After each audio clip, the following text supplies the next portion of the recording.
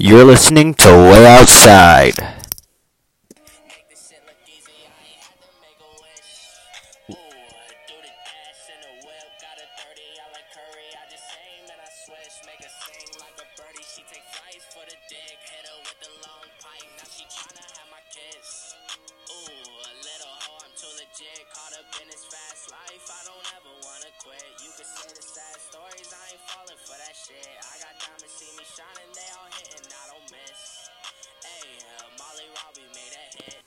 How's it going, everybody? Welcome back to Way Outside. My name is Jake Kaufman, and today we have a lot of college basketball to talk about. If this is your first episode, my name is Jake Kaufman. I am a 17-year-old from Chicago, Illinois, who just loves talking basketball, and I love everyone that's listening. So, I got a lot to get into. First of all, I want to talk about... So, you guys saw I made my bracket last week. On my last episode, I talked about my bracket picks, and, let's just say it's not going great. I'm in the 57th percentile. I've lost a lot. It's pretty much my bracket is dead. Yeah, I've already lost an Elite 8 team, and I'll get into that in just a second, but I want to talk about first, there were some really good games that last weekend, and, just reminded me how much I love March Madness, why this tournament is just so awesome. Because I just love watching the emotions that these kids put on the floor. But I love watching the emotions they put on the floor, the heart, the passion. It's like, I love watching the NBA, but you don't see that consistently in the NBA. And this time, they play like every game like it's the last day of their lives. And it's honestly awe-inspiring, especially when you see these insanely good teams like Duke or Gonzaga or all the one seeds, and then one could go. It's just very special to see, and it's been great. So, later I will get into my top 3 individual performers that I want to get into. But first, I'm going to talk about the story of why I already lost an Elite 8 team. Yeah, so we're going to do this. So first of all, my elite team that is lost is Wofford. If you've never heard of Wofford, I'm not surprised. They're a random college in Kentucky. I don't even remember. They're random. They're a very small school, and the reason, why do you have a small school like that in Elite 8? Well, first of all, they're a 7 seed, so it's not like an unrealistic thing. Second of all, they have one of the most dynamic offenses in college basketball. They're a very great three-point shooting team. They actually have the player who is now the all-time leader in three-pointers made in NCAA history, Fletcher McGee, who in round 1 had a great game where he shot like 7 of 12 from 3. He made it, and he carried Wofford to a win over Seton Hall. Yeah, Fletcher McGee was not good against Kentucky. He actually was 0 of 12 from 3. And it's like... And people that didn't watch the first game and see, he had a lot of tough shots. But the thing about Fletcher McGee is, those are the shots he takes every game. They just didn't go in. Yeah, Wofford got killed by Kentucky. It ruined my bracket because I don't like Kentucky, so I had Wofford going to beat Kentucky because I just kind of wishful thinking. Because I thought Wofford was a team, and I saw a lot of things saying that they could go really far because of their dynamic offense. But pretty much, yeah, they lost. And... that was not fun. Now we're gonna talk about now the first team that broke my bracket. So the first team that lost a game I didn't even make it past the first 4 games. Yeah, I didn't even make it till the night before my game. So the first team that was New Mexico State, and because I had picked the 12-5 upset over Auburn because I don't know why I did. I looked into it. It seemed like there was a good matchup, and I would have been right if not for 2 things. Here's what happens, okay? Auburn ends up losing this game 77-78. New Mexico State ends up losing this game 77-78. Okay, here's what happens. With 1.1 seconds left, they're down 2. It's 76-78. New Mexico State, Terrell Brown gets fouled shooting a 3, so gets 3 free throws. He's a 78% free throw shooter, but guess what? He makes 1 out of 3. When he only needed to... If he made all 3, he would have given his team the lead. If he had made 2, he would have tied it. First of all, nonetheless, he misses the first. He makes the second and misses the third. In the third one, it goes out of bounds off of Auburn, so it gives them the ball. And they still have like 0.8 seconds left. They have enough time for a good shot, even though it's probably a contested shot. Here's what happened next. Somehow, after they designed a great play, they have a wide open corner three from Trevlin Queens, but he airballs it so badly. Like by 3 feet. And I'm watching this, like, I'm walking my way back from school, and I'm just like, what? Are you kidding me? Like, I get it, it's pressure, but it was wide open. And first of all, Terrell Brown, make another free throw. You're a 78% free throw shooter. Yeah, man, that one got me mad because I wanted to try to last for a while. But there's some other games that I'm mad that I didn't pick. I'm mad that, and I'll get into some of these later, but I'm really mad that I, for some reason, went against Murray State, because there's this guy, I don't know if you've heard of him, his name is John Morant. He's just kind of good at basketball. Oh, Jesus. And also that I, for some reason, picked, I picked the 5-12 from, the only 5-12 matchup I picked to win was New Mexico State. But that was the only one that didn't win. Oh, actually, I did pick Oregon, my bad. I did pick Oregon to beat Wisconsin, and they did, so I did that. But I did not pick Liberty to beat, I did not predict Liberty to beat whoever they would play in the first round, and I did not pick, what was the other 5-12?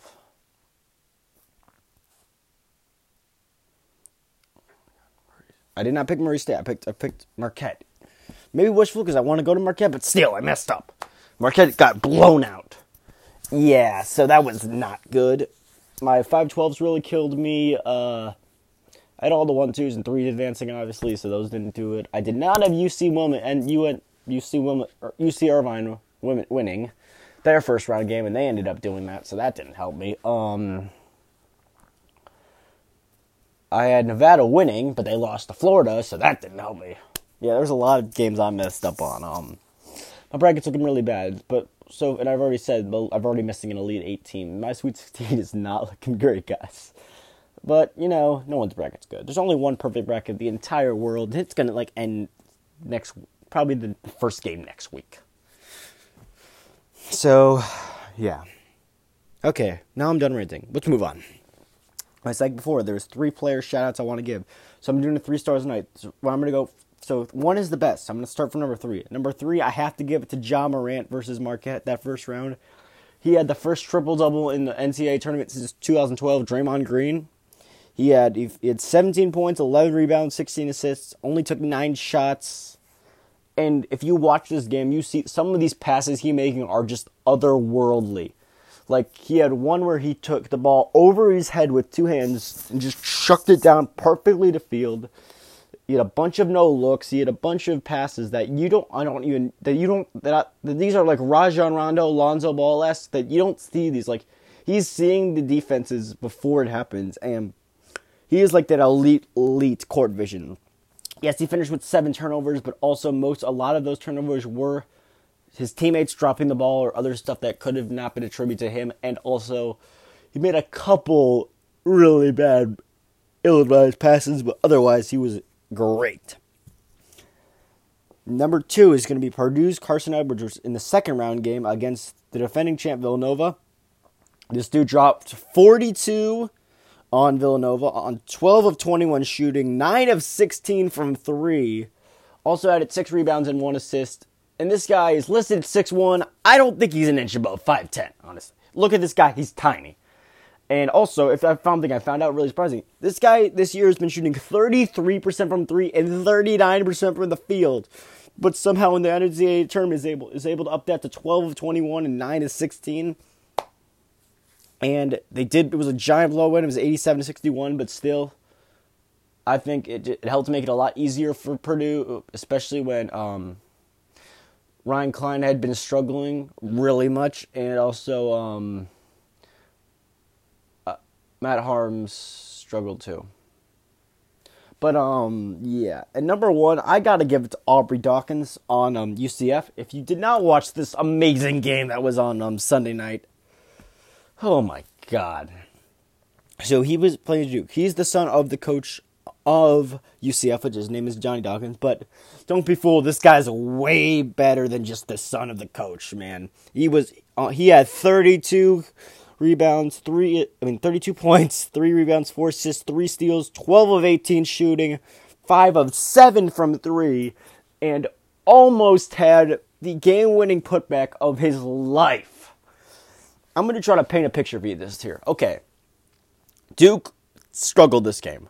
Mainly because there's this guy named Taco Fall who is 7'6" on UCF that pretty much prevents Zion from dunking on him.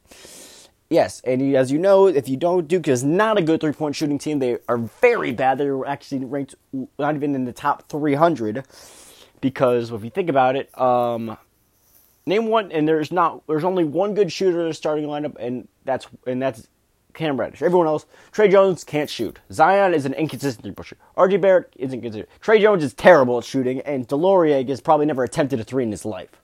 Okay, so, yeah. So pretty much, the thing with Duke is when you have a team like this, when you have Taco Fall, who also didn't have the edges, that has, I think, 3 7-footers on their team, it's going to challenge Duke, and that's why they were challenged. They also didn't come to play. Zion had to end up carrying him. He had 32 and 11 himself. But, yeah, Aubrey Dawkins was absolutely amazing. So get back to what happened in the putback. So this game is, so the score is 77-76 right after RJ Barrett puts back in Zion's missed free throw that would have tied the game at 76. Next thing, so there's 8 seconds in. Here's what happens.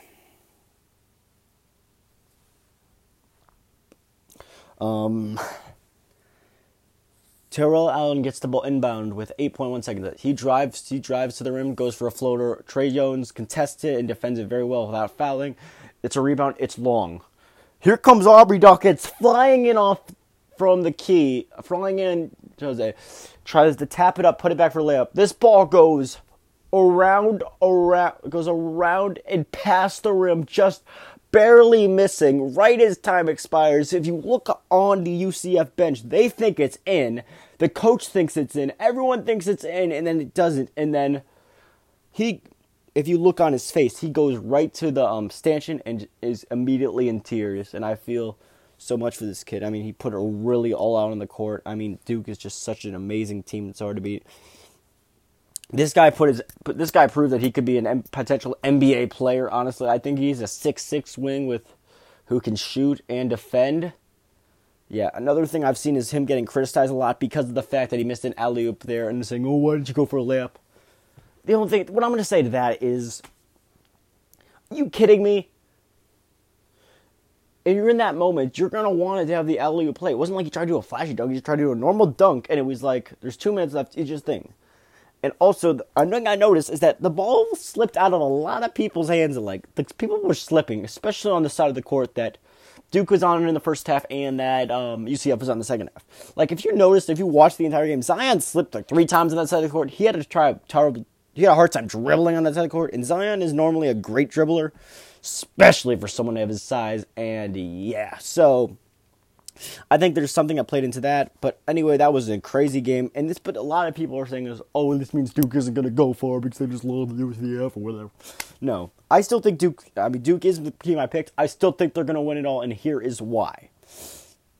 There's no more Taco Fall in the rest of this tournament. There's no more 7'6" guy that just breaks the entire game up. Second of all, RJ Barrett, you have 3 NBA prospects and potentially a 4th if Trey Jones could figure out how to shoot better than 2% from 3. But this team is just so stacked. Look, think about it. Zion Williamson is the best. Zion Williamson can get you 30 any night as long off of putbacks, steals. He can't create it. To some extent, he can create his own shot. He can dribble off own. He's also a great willing passer from the position, and also is an insane defender with the athleticism of Derrick Rose. So, first of all, you got Zion. Second of all, you got RJ Barrett. And I think if you put RJ Barrett on any other college team, he's a number 1 option, and he's a great number 1 option. He's a 6'7" wing with Very left-handed wing with very good athleticism.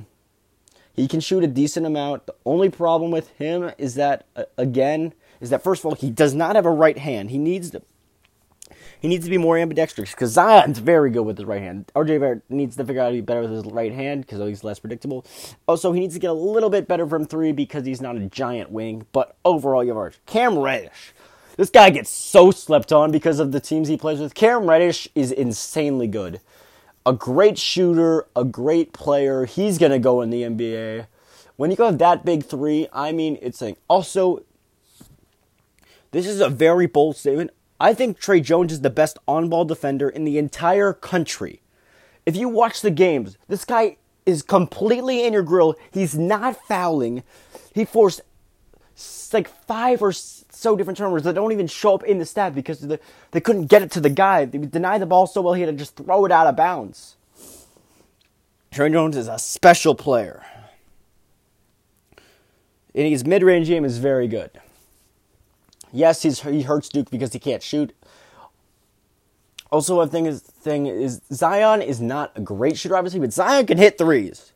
If you leave him open, Zion can hit threes. And I think that's the thing that's overseeing is the only person that if you leave open won't be able to hit a three are Delorier and Trey Jones. And Zion can hit open threes, Reddish can easily hit open threes, and Barrett can hit open threes. So I think they're more worried about that. First of all, the athleticism. They're also, the thing about Duke that everyone talks about their insane offense, they are one of the best defensive teams in the country, led because of Zion and Trey Jones, obviously. But RJ Barrett can defend, Reddish defend, Delorier is primary a defender. This team is insanely good in defense, and good defensive teams that have offensive talent are usually the teams that go far. The difference between that and for like a team like Virginia is Virginia has an inconsistent offense. And that's why I've always picked against Virginia and will never think they can win until I see a consistent offensive spurt. And I'm starting to see that proof of that in their first 2 games. But yeah, so yeah, that's what my point about the Zion Duke thing. Yes.